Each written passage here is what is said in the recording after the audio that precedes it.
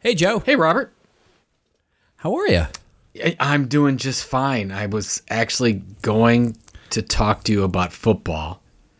Football, But- football, done. Are we done But now? I- Because that's about my mood right now, football. Well, the good news for people that listen to this that don't like football is you probably won't have to listen to much more about football. And Yeah. although the Cowboys are still leading their division. They are, by a thread, as it were. And, you know, I mean, I will say this.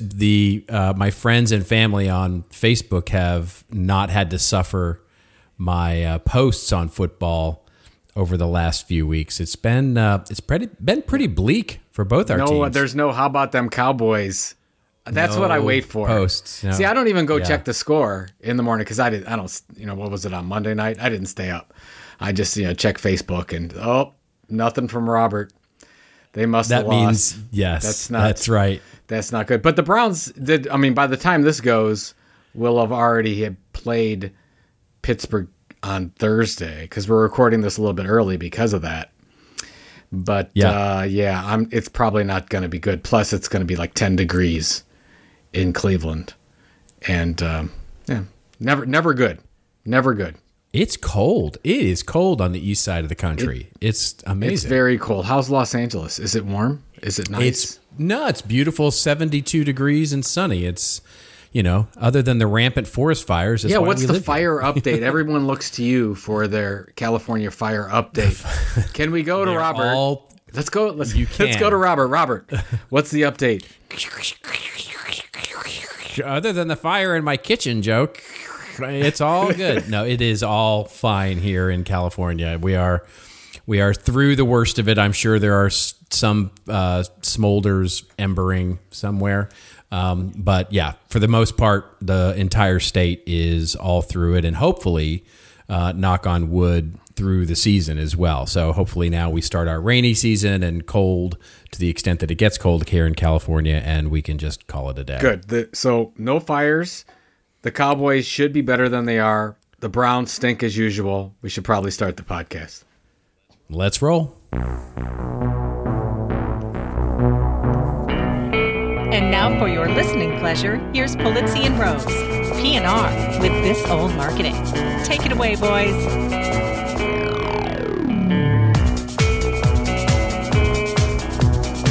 Hello, my friends. This is Robert Rose, and welcome to episode number 221 of PNR's This Old Marketing, recorded Wednesday, November 13th, 2019. And with me, as always, a guy who has never had to say, "Okay, boomer," Mr. Joe Polizzi. How are you, my friend?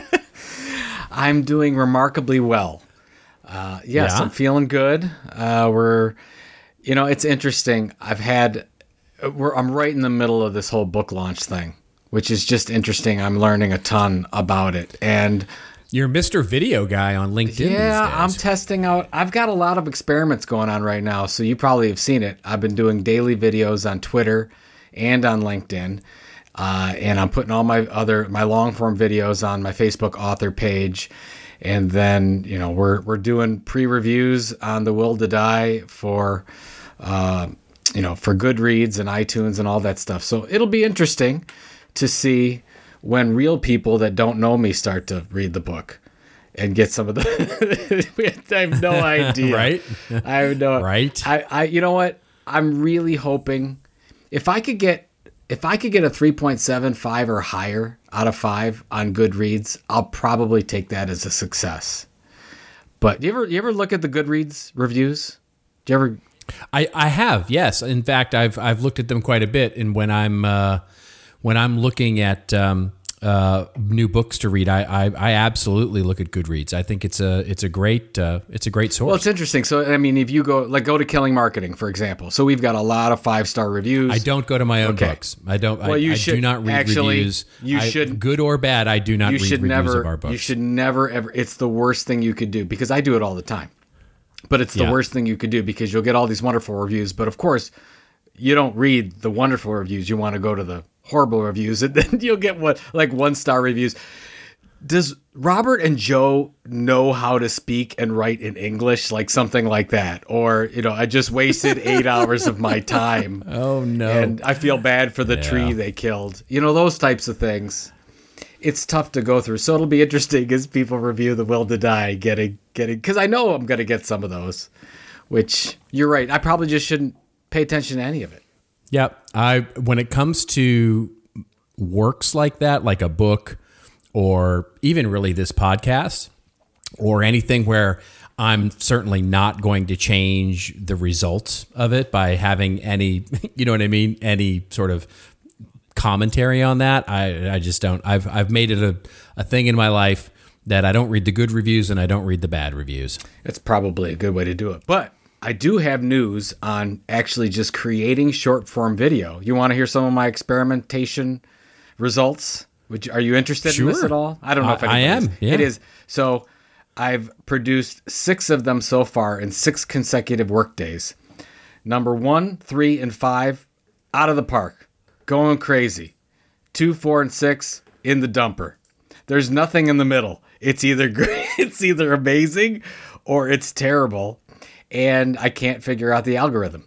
And of course, it could be the content, but I'm trying to do interesting content. I'm trying to set it up with a question. I can't figure this thing out. And it's the same for Twitter and LinkedIn. I don't know. It must be me. I can't figure it out. I need help. I mean, you need someone at a higher pay grade than any of us for sure. But yeah, it feels random like that. I mean, not to pimp the theme of the show, but I think we're going to talk a lot about that kind of stuff, right? I mean, where do you trust and how are you different out there? It's a weird time. So yeah, we'll get to the podcast stuff, but just so everybody's clear on what I'm doing. So I'm going to do this I'm going to do this thing for about 3 or 4 weeks. We'll get to the show, but just to make sure that you heard what I'm me. Saying. Yeah, I want to talk more about me. Yes, of course. Just to make sure that people know that I'm the most important person on this podcast. Yes, that's never been in doubt, my friend. I'm going to do this for 3 or 4 weeks, and I've been keeping track of when I deploy and all that kind of stuff. And then I will come back with the full results, which will, beyond a doubt, be able to tell us how to create and distribute effective video online on social media. I'm sure I'll have the answer, just like we will at the end of this podcast. Well, I'm sure you'll have an answer, and I'm hoping it's going to be a positive one. The answer may be just don't do it because it doesn't work. That's true, but sometimes if you lean in, I've learned this really, and you know this. If you really lean into the wrong answer, sometimes it's okay. Sometimes it works out fine. If you really commit to something stupid, it sometimes it works out. There's your tweetable moment, a t-shirt folks. Right when there. you really lean into something stupid, if you're going to do something sometimes stupid, works. folks, just commit to it. Lean in. Commit to it, and just act like you know what you're doing. So, anyway, act like you belong there. It's the, it's the rat from Fast Times at Ridgemont High. One of his number one ways that he said to pick up girls was you always pretend like wherever you are is exactly where you want to be. That was his advice. Anyway, who knew that would be? Yeah, who knew that would be our career advice? So, yeah. So, do we have what do we got going on for news this week? We do. We're going to move on to the start of our top of the show segment, which is one story from the news that really gets to the theme of our show. And we've got a couple here to pair up just because there was one that was more newsworthy and certainly one that sort of speaks more directly to the theme. And the first one we'll open up with here comes to us courtesy of Media Post. And it is, of course, we have to talk about it because it launched this week, which is, of course, Disney's new streaming service. And as the article opens up, it was far from a meltdown, but thousands of customers and would-be subscribers experienced technical problems as Disney Plus made its much-anticipated debut early this morning, and that, of course, was yesterday, Tuesday. And tech problems tracking site DownDetector.com showed reporting problems beginning to build about 5 a.m., with about 6,000 spiking around 7 a.m., which is not much, I'm going to say. But anyway, all sorts of things. But the bigger news is that Disney actually launched their new service, Studios, which features all sorts of new streaming shows from Disney and Pixar and Marvel and Star Wars and National Geographic.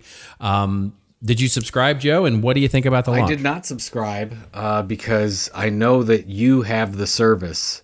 So basically, you tell me whether it's worth it. But Disney has to be thrilled.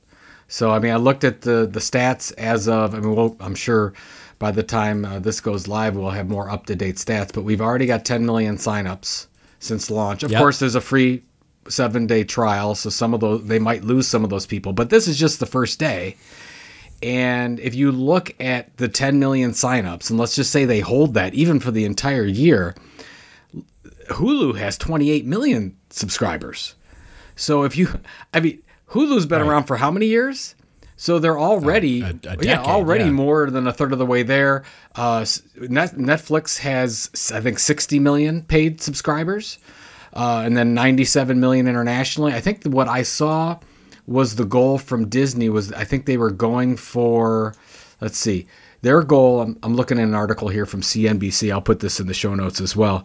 They're forecasting 60 million to 90 million subscribers by the end of 2024. So here's my question to you, Robert. Knowing how good this content is, and I don't think anyone will question how great the content repository is for Disney and on Disney Plus. Do you think that they could possibly hit 60 million in a year or two? Yes, I absolutely do. A lot of that depends on the future success of unnamed and unfilmed, unreleased Marvel titles. I think some of it has to do with how good the new Star Wars is.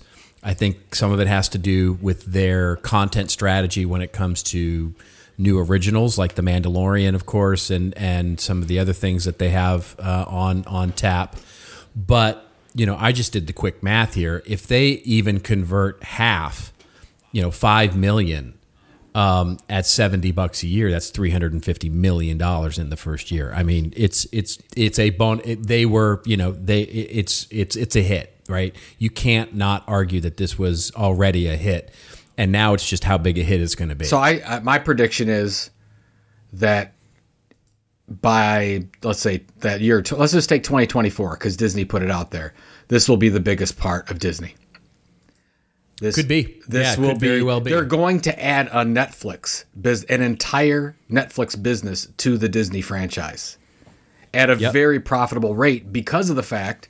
It's different than that. I know what you're saying, and I agree with you. Like, what are the new shows that are just going to be on Disney Plus? How does the Marvel universe shake out? Star Wars, all that stuff. But the fact is, I think if they had no additional content plan moving forward, that people would sign up for this for a long period of time, just because you have 70 years of content. It's unbelievable. You can go, somebody tweeted out the other day, they were, Bed Knobs and Broomsticks or something they were watching? Are you kidding me? This stuff, it's amazing what the kind of value that's on there. You want to watch Lady and the Tramp or whatever you want to get into, it's there. And so I think but I think if they are to, so the question is short term versus long term, right? So Netflix, I think, is a great template to look at. When you look at Netflix, their subscriptions were really starting to wane in terms of flattened growth. With who knows how much, what was their library of films, just the licensing, right? Including just Disney, the licensing by the way. only before they got into the original shows. Just old content isn't going to cut it. For anybody, you've got to have new content in order to grow and maintain people's interest. You look at something like there's a graph running around the internet that shows the dip after Game of Thrones stopped and how many people quit HBO. After people get their fill of Bed Knobs and Broomsticks and Lady and the Tramp and Cinderella, then it's going to be like, if there's no new content, then I'm out, right? And it's not going to take long for people. I'm seeing people on Facebook saying, hey, I'm binge watching Disney over the weekend. We're going to watch all these movies. It's great.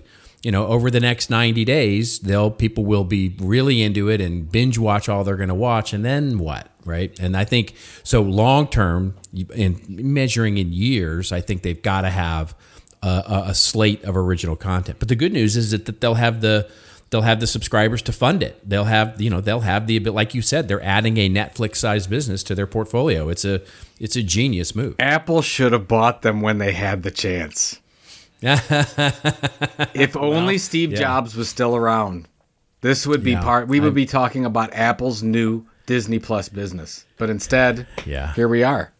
And by the way, today, here we are, and you have lost this bet. We need to just settle this thing forever.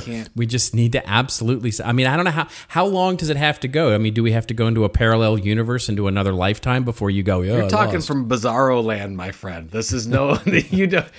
By the way, I need to mention this because I'm all into the stock market. Disney stock was up. This is Wednesday. Wednesday's close 7.355%, which propelled the Dow to record heights, and that was all because of Disney today. So people are liking it, people are buying in, and you're wrong. It's bigly, as they say. All right, let's move on to our second top of the show story here, which is a bit of a editorial, I guess you'd call it, commentary certainly. The new .com bubble is here, and it's called online advertising. Big shout out, by the way, to a few of you who sent this story, but I'm going to give credit to Carl who sent it over to me via Twitter direct message and said he was fascinated with this article, and I was too. At CarlYeh721 is his Twitter handle, and thank you, Carl, for this. So the article opens up, and it's a lengthy one, folks, so sit back, get your popcorn and all of that. Basically, it starts out by giving us a history lesson of online advertising by saying sometime in June 2003, Mel Karmazin, the president of Viacom, one of the largest media conglomerates in the world, walked into the Google offices in Mountain View, California, and basically figuring out how Google was making money. And they told him online advertising. And the sort of moral or punchline to this story is that Karmazin said, why would I want anybody to know how and why online advertising works? You're taking the magic and the basically ambiguity out of advertising. And the article goes on at great length, at great snarky length, I should say, to talk about how online advertising is dying, dead, and basically it's been propped up by all of this ad tech in the world and will ultimately explode and perhaps, although I find the headline a little clickbaity, really get to the point of the newest tech bubble. Where does it go from here? So, what do you think about this, Joe? What do you think about? Did you get through the entire article? I did get through it. Just kept scrolling and scrolling, but I did get through it. One of the things that fascinated me. So, if you go to this article and read it, I love the whole take on eBay keyword. Basically, long story short. The eBay team for years was they were buying their branded keyword on Google and paying millions and millions of dollars a month.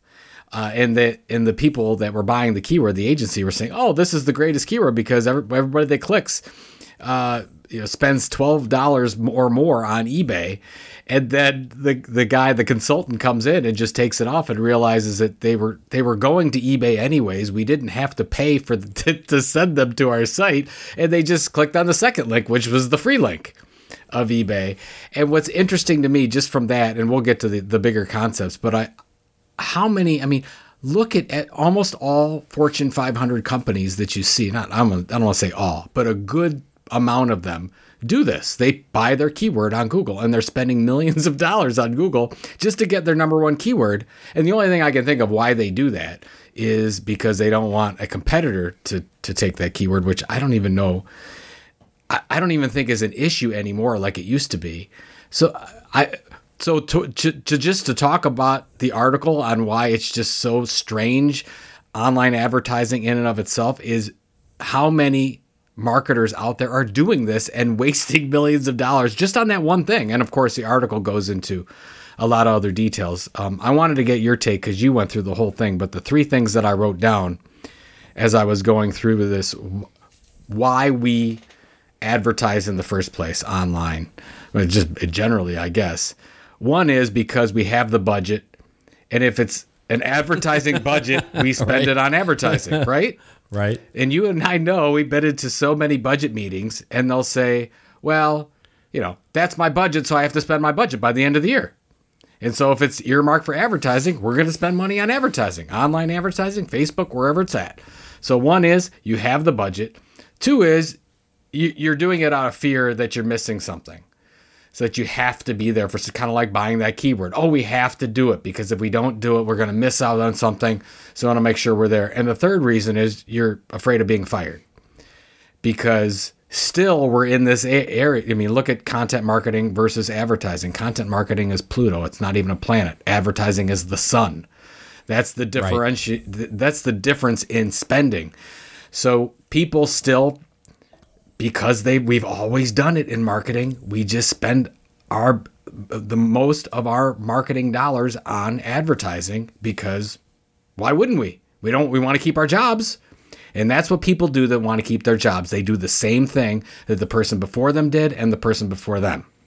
So those are the three things I took out of it. You're right. It is a very snarky article. They're getting to the point where they basically says the whole thing is a big scam. I don't think I would go that far. I wouldn't either. So what's your take on the whole thing? Well, my take is it's one that I've worked with clients for, coming up on 20 years with this kind of stuff. And it's something that I've come to say a lot, which is, marketing provides a return on investments and campaigns rarely do.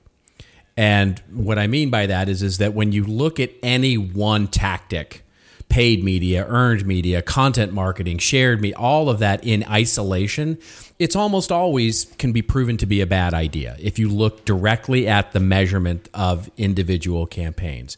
And I'm reminded of the story of, I worked with a B2B that was transforming into a B2C company. They were building this giant e-commerce platform. And so the CFO finally said, okay, let's do some marketing, right? Let's actually build a marketing department. And they transformed the company. They launched their e-commerce. They kept their B2B business, and they launched marketing along with it. In the first year, as they grew marketing, they didn't really have any marketing. They had, XYZ growth. And the second year, when they had a full year of marketing, teams and campaigns and everything under their belt, they grew 600%. And they went, oh my God, this is amazing. We have to figure out what it was that worked. And so the first thing the CFO did was he assigned everybody in marketing to go look at every individual campaign and figure out which one was the ROI, like figure out which ones provided the best ROI. Well, they did that. And without fail, almost every single one of the individual campaigns either was flat, maybe a modicum of ROI, or quite frankly, lost money. But it worked. But they were like, well, what the heck worked? And so his next assignment was, okay, well, let's go figure out. So he went to the sales people, to the marketing people, to the accounting people, to the PR people, and said, everybody figure out what your contribution to the marketing 600% growth was. Everybody came back with their PowerPoint reports, and he added it all up. And if everybody had been accurate, they would have grown at 1,500% last year. And so everybody, of course, was taking credit for overlapping ideas and campaigns and et cetera, et cetera. And so the moral of the story is what the CFO decided was, I can't find it. I just know that marketing works. Doing marketing works. It's the mix, the marketing mix that's important. And they play on each other, and they work together, and they are multipliers of each other. And together they work, and in isolation, they really don't. And so I think when you look at paid media and advertising like they do here, it is a bunch of smoke and mirrors in many cases. And I'll rant a little later about some of this from my early days in TV. But the idea here is that, yes, some of it is smoke and mirrors. And yes, the whole, what they call economies, right, where they start getting all buzzwordy about economics and algorithms and looking at the mathematics of it all, is mostly a bunch of bullshit. But to the extent that marketing works, that's the main message for me. And this is a sideshow, I guess. No, it's a really good point. When we did the analysis at Content Marketing Institute years ago, I was trying to do a similar thing, but I really wanted to show the effectiveness of the print magazine, Chief Content Officer. Like, we're spending a lot of money on this. Can we just show that just the magazine is worth it? We really couldn't find it. We couldn't find anything, but what we did find kind of proves your point. If we just look at the magazine, really couldn't tell anything. We just looked at those people that said they listened to the podcast, really couldn't find any difference in behavior change. Those people that just subscribed to the email newsletter, maybe a little bit, but not very much. But those people that subscribed to the magazine, listened to the podcast, and were email subscribers, those were our most valuable customers. Exactly. Isn't that interesting? Exactly. Yeah, But no, one- it's fascinating. but And it's so true. It's exactly right. If you just looked at one, you never get the answer. But it's that mix that's right. so important. So, And what we want to do, as humans, is we want to reduce it all to some very simple algorithm to be able to say, do this, get success. And for 150 years in marketing, we've never been able to do that. And so I don't know why we would expect to now. So this to me it's an entertaining article, and it's fascinating. The eBay breakdown is very entertaining and funny, and they have a very funny writing style. But overall, the message that, and we all have talked about, we've ad nauseum on this show, we've talked about the decline of advertising as a medium. But in the same breath, I think you and I would both say it's just changing. It's not, it's just evolving, and our approach to it should as well. I think the one thing that I would pay attention to, if our listeners read this, I love the end of it, because we all get into this whole, they talk about the cognitive bias. And it talks about the fact that if you want something to work, you will put the methodology together to show that it works. So basically, this is your lean into something no matter how stupid it is, right? It's so crazy, man. I know. It talks about the idea of, hey, if you really want to show something, the reason why that struck a chord with me is I've been in so many meetings where they'll just take the numbers that help their case. They'll leave the other ones. As I say, you give me Google Analytics, I'll make it say anything you like me to. We could be, oh my God, this is going to sing. It's going to sing for you. So absolutely. So good. All right, let's move on to our next section, shall we? And that is our in-depth section, where Joe and I pick a couple of articles that have our attention in the world of marketing and get to some of the meat behind it. Let's start here. We've got a couple to go through. We'll see how we end up on time here. But the first one is interesting. It comes from our friends at thenextweb.com, and it is about our friends at Facebook, who have been doing nothing to earn anybody's trust of late. And the headline is, Facebook is secretly using your iPhone's camera as you scroll your feed.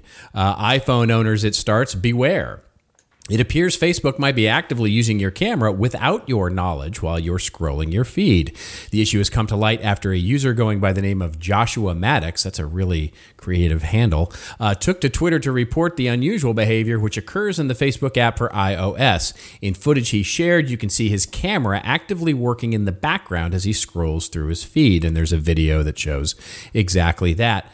And so this is interesting. The article goes on to talk about how they've found it, they've duplicated it, they've seen it. It's all this, whether this is a bug, as Facebook has in an update that they posted, looks like just a day or so ago, they confirmed the issue and calling it a bug, and or sort of something more nefarious, I think is for debate. But what did you think about this, Joe? It doesn't surprise me. I think that they are pure evil. Can I say that? There's nothing Facebook has ever done that shows me that they care about privacy at all.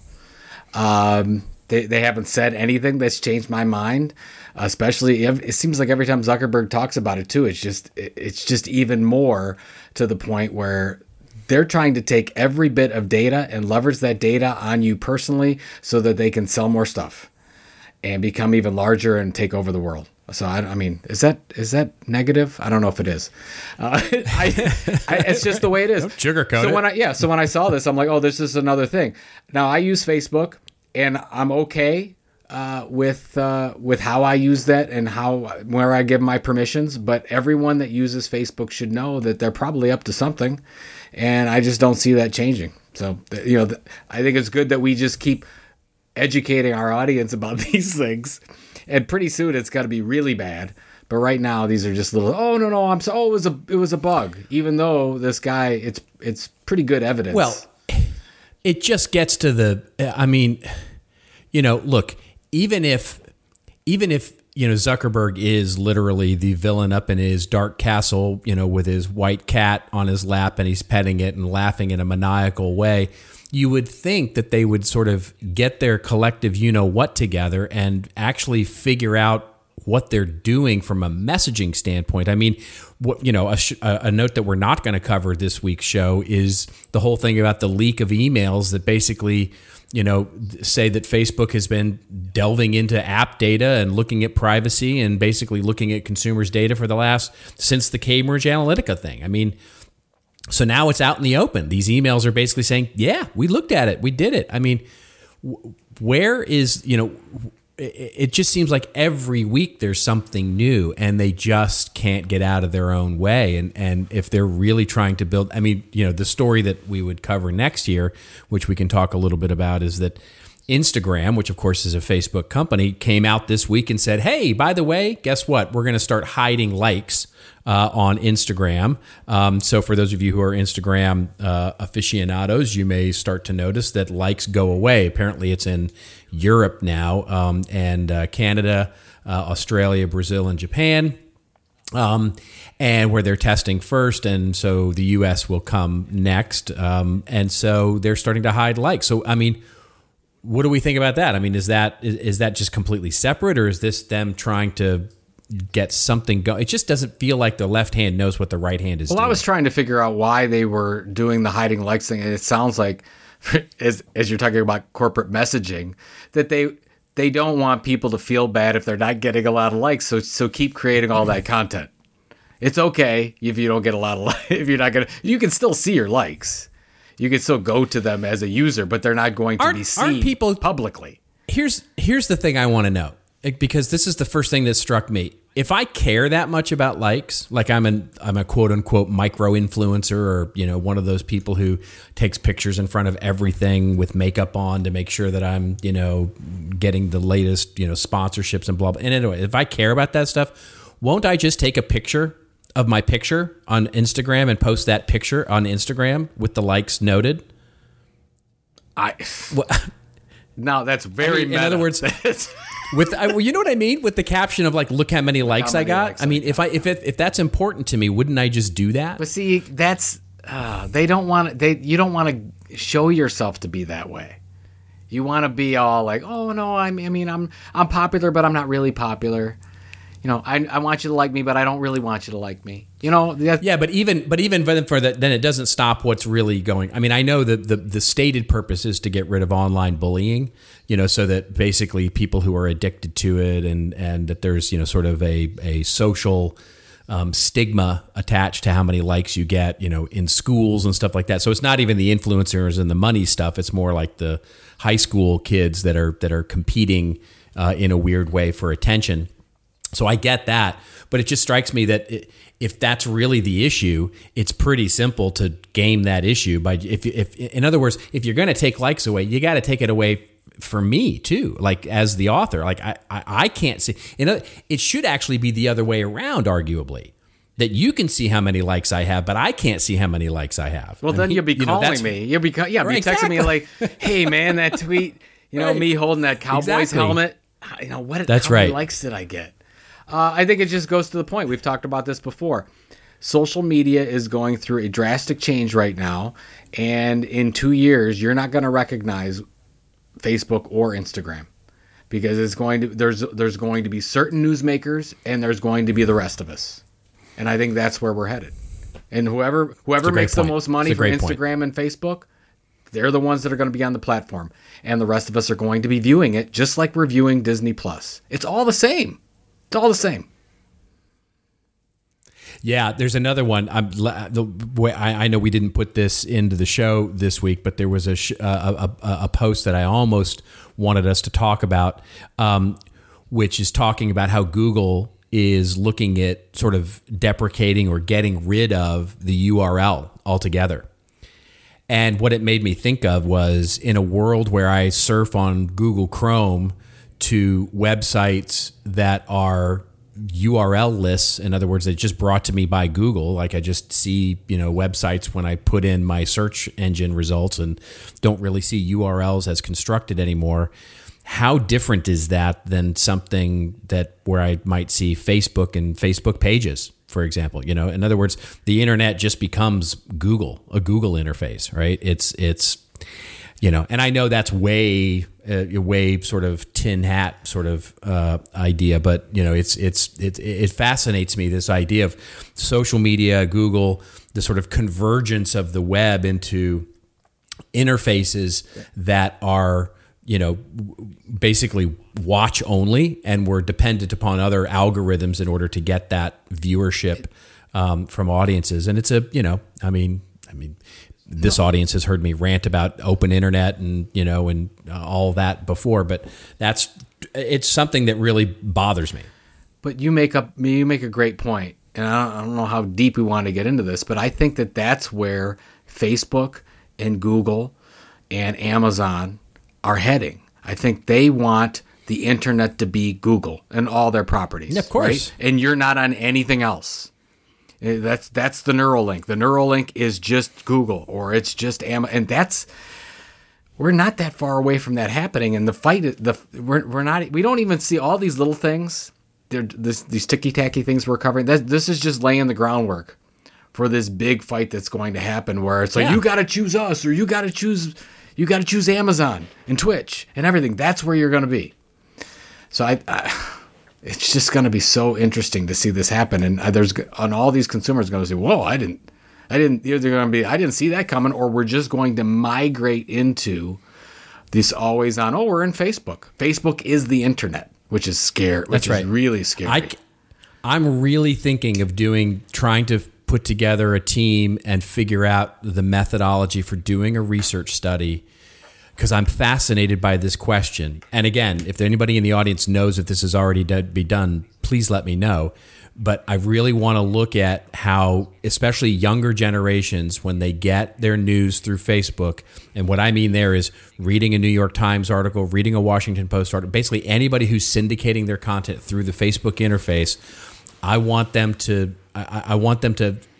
answer basically who gives them their news, right? Is it Facebook, or do they really see that as a New York Times article? Or do they see it that they just got their news through Facebook?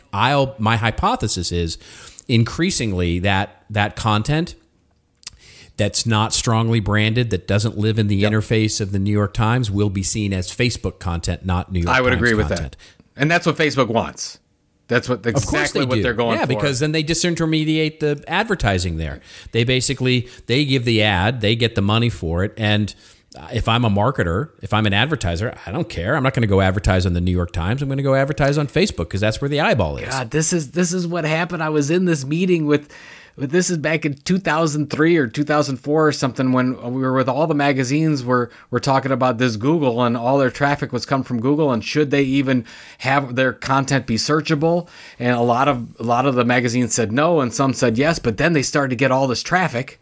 So then everyone said, oh no, it's okay, we're getting all this traffic, and they were monetizing it on site, and then all of a sudden, year by year, that advertising that they had on their site was going away. And where was it going? It was going to Google.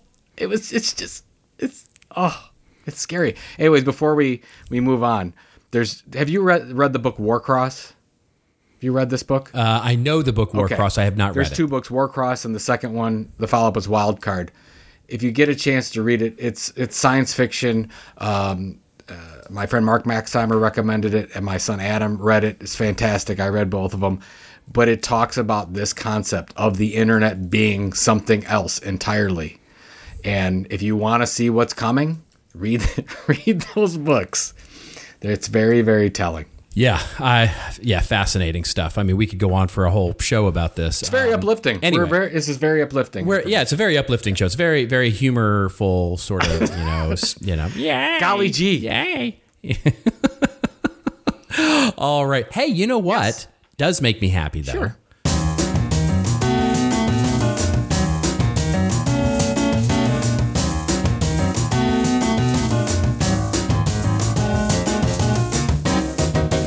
There is a wonderful sponsor we can talk about to monetize our own little window into the web.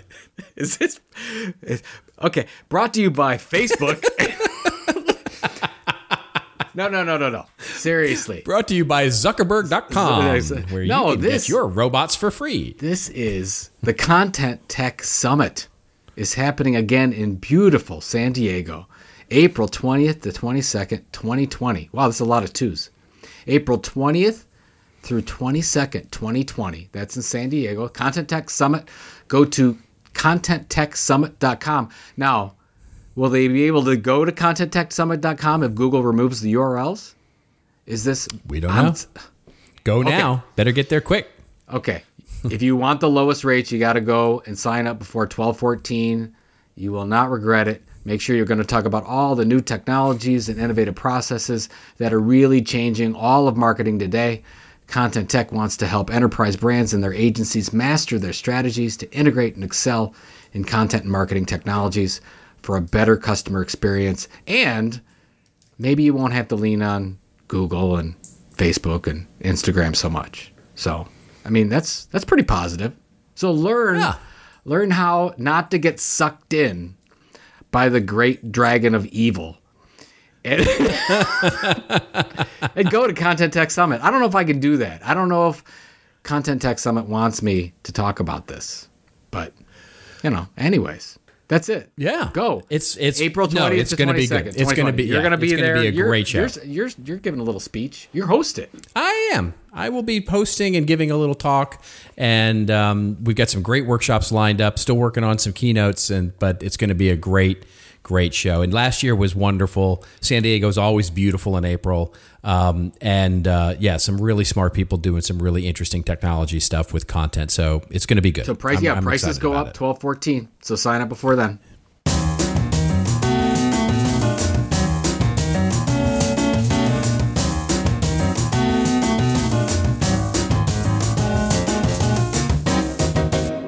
Absolutely. All right, ladies and gentlemen, it is now time for, and now empirically proven, your favorite part of the show. Something I know I really like. We actually did a little survey and we got a bunch of votes. And so there it is. It's our rants and raves section where Joe and I go off on a little bit of a rant or a little bit of a rave that makes us feel like we're Disney Plus, or making us feel a little bit like a publisher on Facebook. And so let's see. Do you want to go first? Do you want to start? Yeah, I'll go. Mine are really quick. I'll go first. This is fine. There's just, I guess if the theme of the show is, the positive spin on it is thinking a little bit differently, if you will, about what's going on around you. There was, I don't know if you saw this. I know I shared it with you, but I didn't even hear about this show. His Dark Materials. Did you know about the show? You're an HBO guy, right? I've definitely seen the promos for it. It looks amazing. Okay, so His Dark Materials, it's on HBO. And Tom Noble, who's @_Noble on Twitter, shared this out. And it's a picture of a billboard. And it's a massive it's a polar bear. So just picture a billboard, and the polar bear, and the polar bear's head is coming out above the billboard, and it's actually breathing out fumes or air or whatever, if you will. And I saw this and I'm like, wow, thankfully somebody is thinking about outdoor media in a different manner. And I just wanted to talk about this, and we'll share it in the show notes, and everyone should take a look at it, or just do hashtag His Dark Materials and billboard, and you'll find it on Google or whatever your search engine of choice is, just to check it out. And the reason why I wanted to just throw a little love that way is there's an opportunity for marketers out there to use other kinds of media, but we can't do it the same way, just like we were talking about in advertising. We have to think a little bit differently about it. I love smart use of outdoor media, and this is one of them. And by the way, I didn't even know. Did you know Lin-Manuel Miranda is in the show? Did you know this? I did know that. I did. I've seen the previews for it. It looks like do you have HBO? I don't have HBO, but I actually might subscribe now because I have a total man crush on Lin-Manuel Miranda. You know this. I do know this. And there's some other good actors in this as well. So it's I don't know anything about that. I know it says stars good. Lin-Manuel Miranda. That's all I need to know. James McAvoy's in it as well. Ruth Wilson's Exactly. in it as well. Yeah. So anyways, Yeah, check it out. I mean, it could be really cool. I might have to get the free trial to check this one out and then quickly cancel so I don't have to pay for it. Okay, so see how that works. That's exactly how that works. The second thing I wanted to talk about is from Richmond.com, and it's an editorial called Gen Z is Turning to Print. Now, I know how silly that sounds, and especially I've got 2 kids that are in Gen Z. Okay, boomer. Exactly, right? But they throw some research out here. You could take it for what it is. There was one study, MNI Targeted Media, they might be a little bit biased. They talk about 83% of students at several major American universities say they turn to newspapers for trusted information and content. I want to know if that's printed newspapers. But there's another study by American University that found 300 college students in 4 countries. More than 92% say they would rather do their coursework in print rather than a computer or tablet. Okay, those aside, if you think that's going to happen, doesn't matter. We'll see what happens. I threw this out on Twitter a couple days ago, got all kinds of responses. And what we do know is that Amazon has sent out a catalog this year. So Amazon.com, the bookstore, has sent out a catalog this year in print. Walmart has sent out a big catalog again. We see more and more investing in printed media. And, you and I talked, a couple episodes ago about Airbnb buying Atlas Obscura. We're going to see more and more of this happen. I think if you're smart, kind of like we talked about the billboard example, smart usage of print today can break through the clutter. Everyone has, as last I checked, we still get the mail.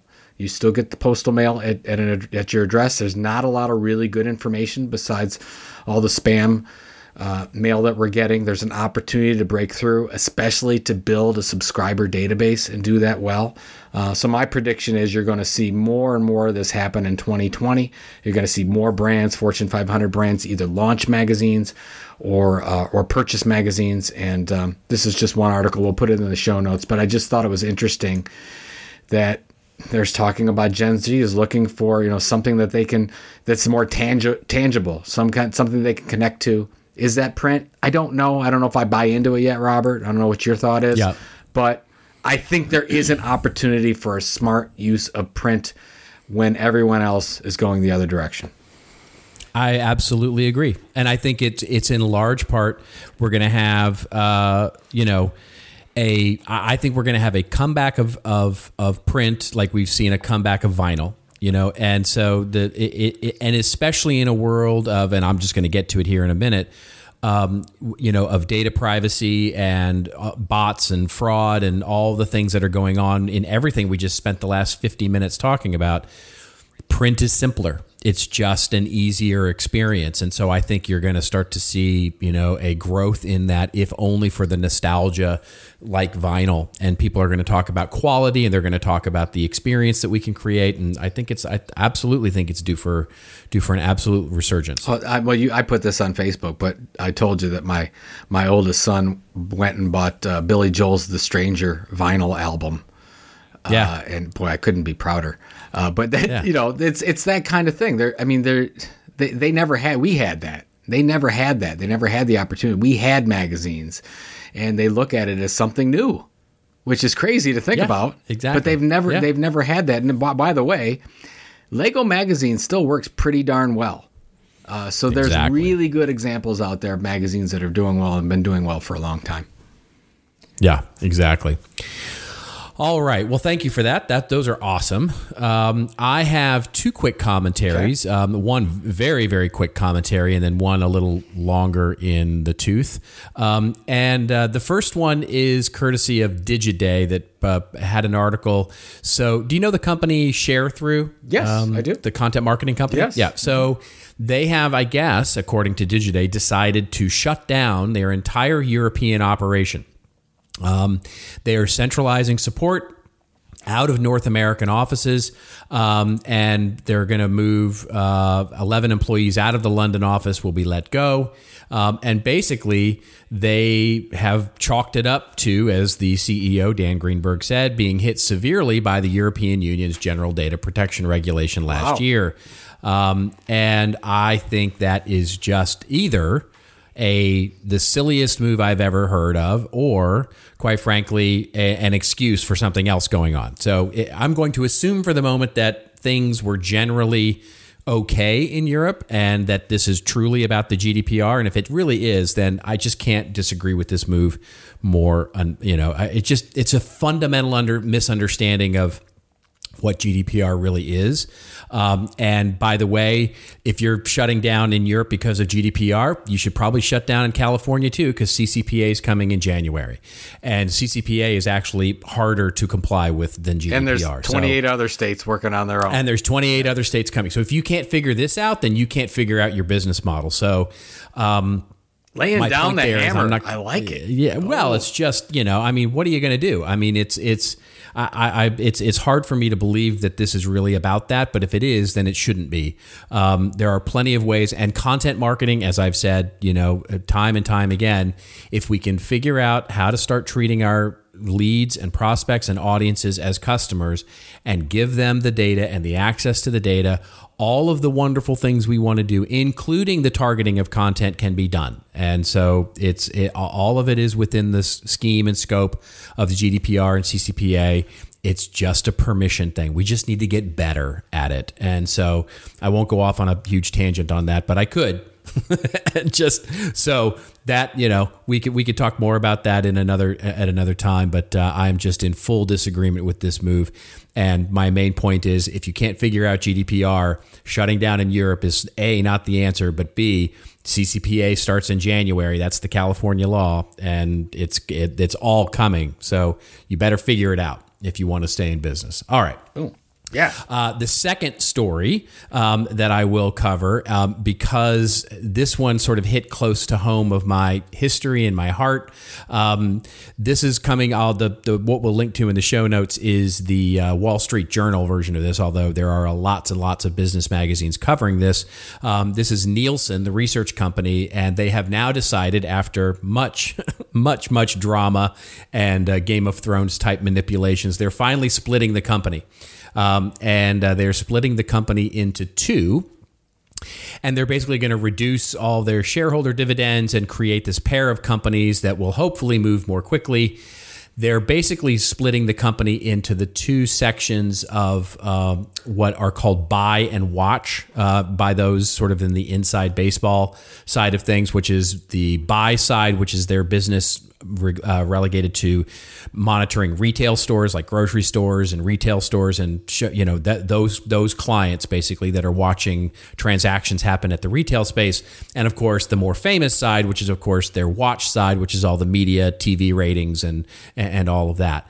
And so this has been rumored for quite a while. And so just really quickly, for those of you who don't understand this, basically Nielsen was born, decades ago in the 1940s, really, and was a family business for a very, very long time. And so they originated this idea of doing retail research and looking at stores and how people were buying things in retail stores, became a huge business, and then, of course, launched and originated and innovated in the TV rating space. And then in 1996, which is when I really started to work in TV and was really big into Nielsen, they were bought by Dun & Bradstreet. And Dun & Bradstreet split them up into what we would call watch and buy, the sort of Nielsen media research versus what they ended up calling Connect, which was their retail business. Then it was ultimately acquired again by a company called VNU, which was a Dutch publishing company. And then, of course, they all went off market, went to private equity for a while, and then they came back in 2011 and rebranded as Nielsen, and it's been basically a very bumpy ride ever since. And so with that sort of history lesson there, my point being is that if you look at this timeline of Nielsen and the ramifications and what's going on here, it's very clear that the watch side of the business, and which is where all the current people are going, by the CEO is going, all of the board is going. Basically, it's like, we're just going to jettison off this non-performing thing called Connect, the retail thing, and let it sort of dangle out into the wind and see if anybody wants to buy it. And there's good reason for that. It's been the slower mover of the business. They haven't seen any growth. And we all know the reasons why, right? Amazon came along and started, competing, and retail has suffered. And basically retailers going, we kind of don't need this research anymore. We know where everybody's going. They're all going to Amazon, and they can't, what gets cut? The budget for information research services like Nielsen. And so it's been a suffering business for quite a while. But interestingly, this looks to me, when you see sort of the watch sort of split here, and you go, okay, well, what does this mean in my life other than sort of being a nice little weird sideshow of all of this? And so most of the articles that you'll read about this is to start to say, look, media business is big, it's hot, information measurement services are hot. It's why Nielsen is seeing growth there. But in the broadcast days, like when I was going back into the mid-1990s and I was working at Nielsen, the size of the panel, the sort of quality of research you were getting out of Nielsen was a joke. It was a joke in the TV industry. Like all of us that were in TV and the inside baseball side of television, it was, people don't know this, but the Nielsen People Meter, the number of people who were actually providing television ratings, it was 5,000 households across the entire universe of the U.S., right? And at the time, they had 100 million households. So that's basically 0.005% for your sample of TV ratings. In other words, you put 20,000 people in a stadium, and if you tried to figure out everybody's favorite TV show, you would ask one guy. So basically, that's the gold standard. That was the gold standard of television. I mean, hundreds of billions of dollars were spent in broadcast and cable TV advertising based on this methodology. And we would hack it together. I mean, at TV stations, we would hack it together to say, well, here's your percentage of women and viewers per viewing household, and here's how you should look at this and look at that and all of that kind of stuff. We made it work, and we figured it out. And just a funny quick side story, it was so bad that at the tiny little cable TV network that I worked at in the mid-90s, literally one day, our African-American male population of TV watchers went to 0. And we couldn't figure it out. We just didn't have any African Americans anymore. And of course, that seems silly. But we figured out that the Nielsen guy, the one guy who had a people meter and watched our television network, died. And so that's why the African American male population in our network went to 0, because one guy died. That is so crazy. Oh my God. Yeah. So what's the point of all of this, right? What's the point of all of this? Well, my point is that the success of any measurement company, and I don't care who it is, Nielsen, Comscore, Qualtrics, whoever it is measuring whatever in the media consumption, just to the point in the theme of everything we talked about today, the gold standard is not necessarily the quality of the research or even the accuracy of the measurement, but by the popularity of the measurement. So watch right now, for example, with Nielsen is very popular and very successful because it's the standard that we as the people, we as the customers have agreed upon, rather than because they have any sort of accurate standards. And that's okay. I think that's okay. But as marketers, as practitioners, we need to know this and be okay with it and keep that sort of cynical eye, if you will, because if we sell against this research, like we operate publications like you and me and everybody at CMI, a lot of what we sell is the fog produced by all the data here. And I know because I used to create that fog for the TV business. And if we buy media against this research as marketers and advertisers, we should understand that this research is also based on what everybody sort of agrees on, not always going to reflect the results. You may get 600% growth because of marketing, not because of advertising. In other words, objects in the mirror may be a lot closer than they appear. It's true for all measurement, all media, and I don't mean to be cynical about that. It's just we should need to recognize the truth is what we want to believe collectively, not necessarily that which is wholly based on fact. And that's the end of my rant. You really brought that back. You went all the way back to the beginning of the show, brought it back in. I am totally impressed. I don't know if the listeners It's almost like we think about this stuff. Man, you really just, it's just one data point. How long did you work at Nielsen's? I didn't work at Nielsen at all. I worked in the TV business. That's right. I worked for Showtime Networks in the mid-'90s, and then I went to a little tiny cable network called Nostalgia TV, which was a fascinating little network. All we did was curate old 1970s television and basically played that 24/7. And it was for old people, right? It was for boomers, basically. Okay, boomer. To watch like the Rockford Files and I Love Lucy and Gilligan's Island and all sorts of things. Yeah. Oh man! So what do you got? You have travel this week? What are you doing?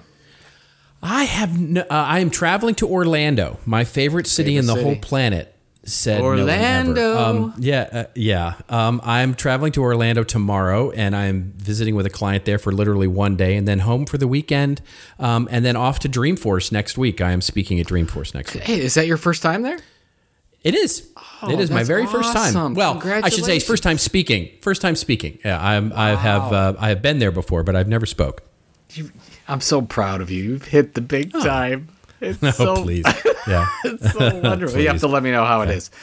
I will. And you? The $1 billion brand that is Dreamforce. Unbelievable. Yeah, no kidding. No, I'm we're getting ready for the holiday stuff, but really I've got, I think from today it's 3 weeks until my novel, The Will to Die, comes out officially. So I'm working on that kind of stuff and learning all kinds of things that I'll share some of them and try not to talk about myself too much on the podcast. But yeah, it's so I'm doing all that stuff and just hoping people like it. That's it. Very, very good. All right. Well, ladies and gentlemen, that's it. That's what we got. We're signing off. And if you like this episode, number 221, that's right, 221, won't you get yourself a shiny new subscription? Or resubscribe if you need to resubscribe. Get multiple subscriptions. In fact, we like that. Go out and get all your email addresses signed up to the little show here, and then go review it. I won't be reading them, but I want you to go review it. All of the wonderful reviews also help us get a big audience for this and get a #1 podcast rating, which is what we're after here. If you're just joining us, we are publishing every other week now. We're basically around twice a month.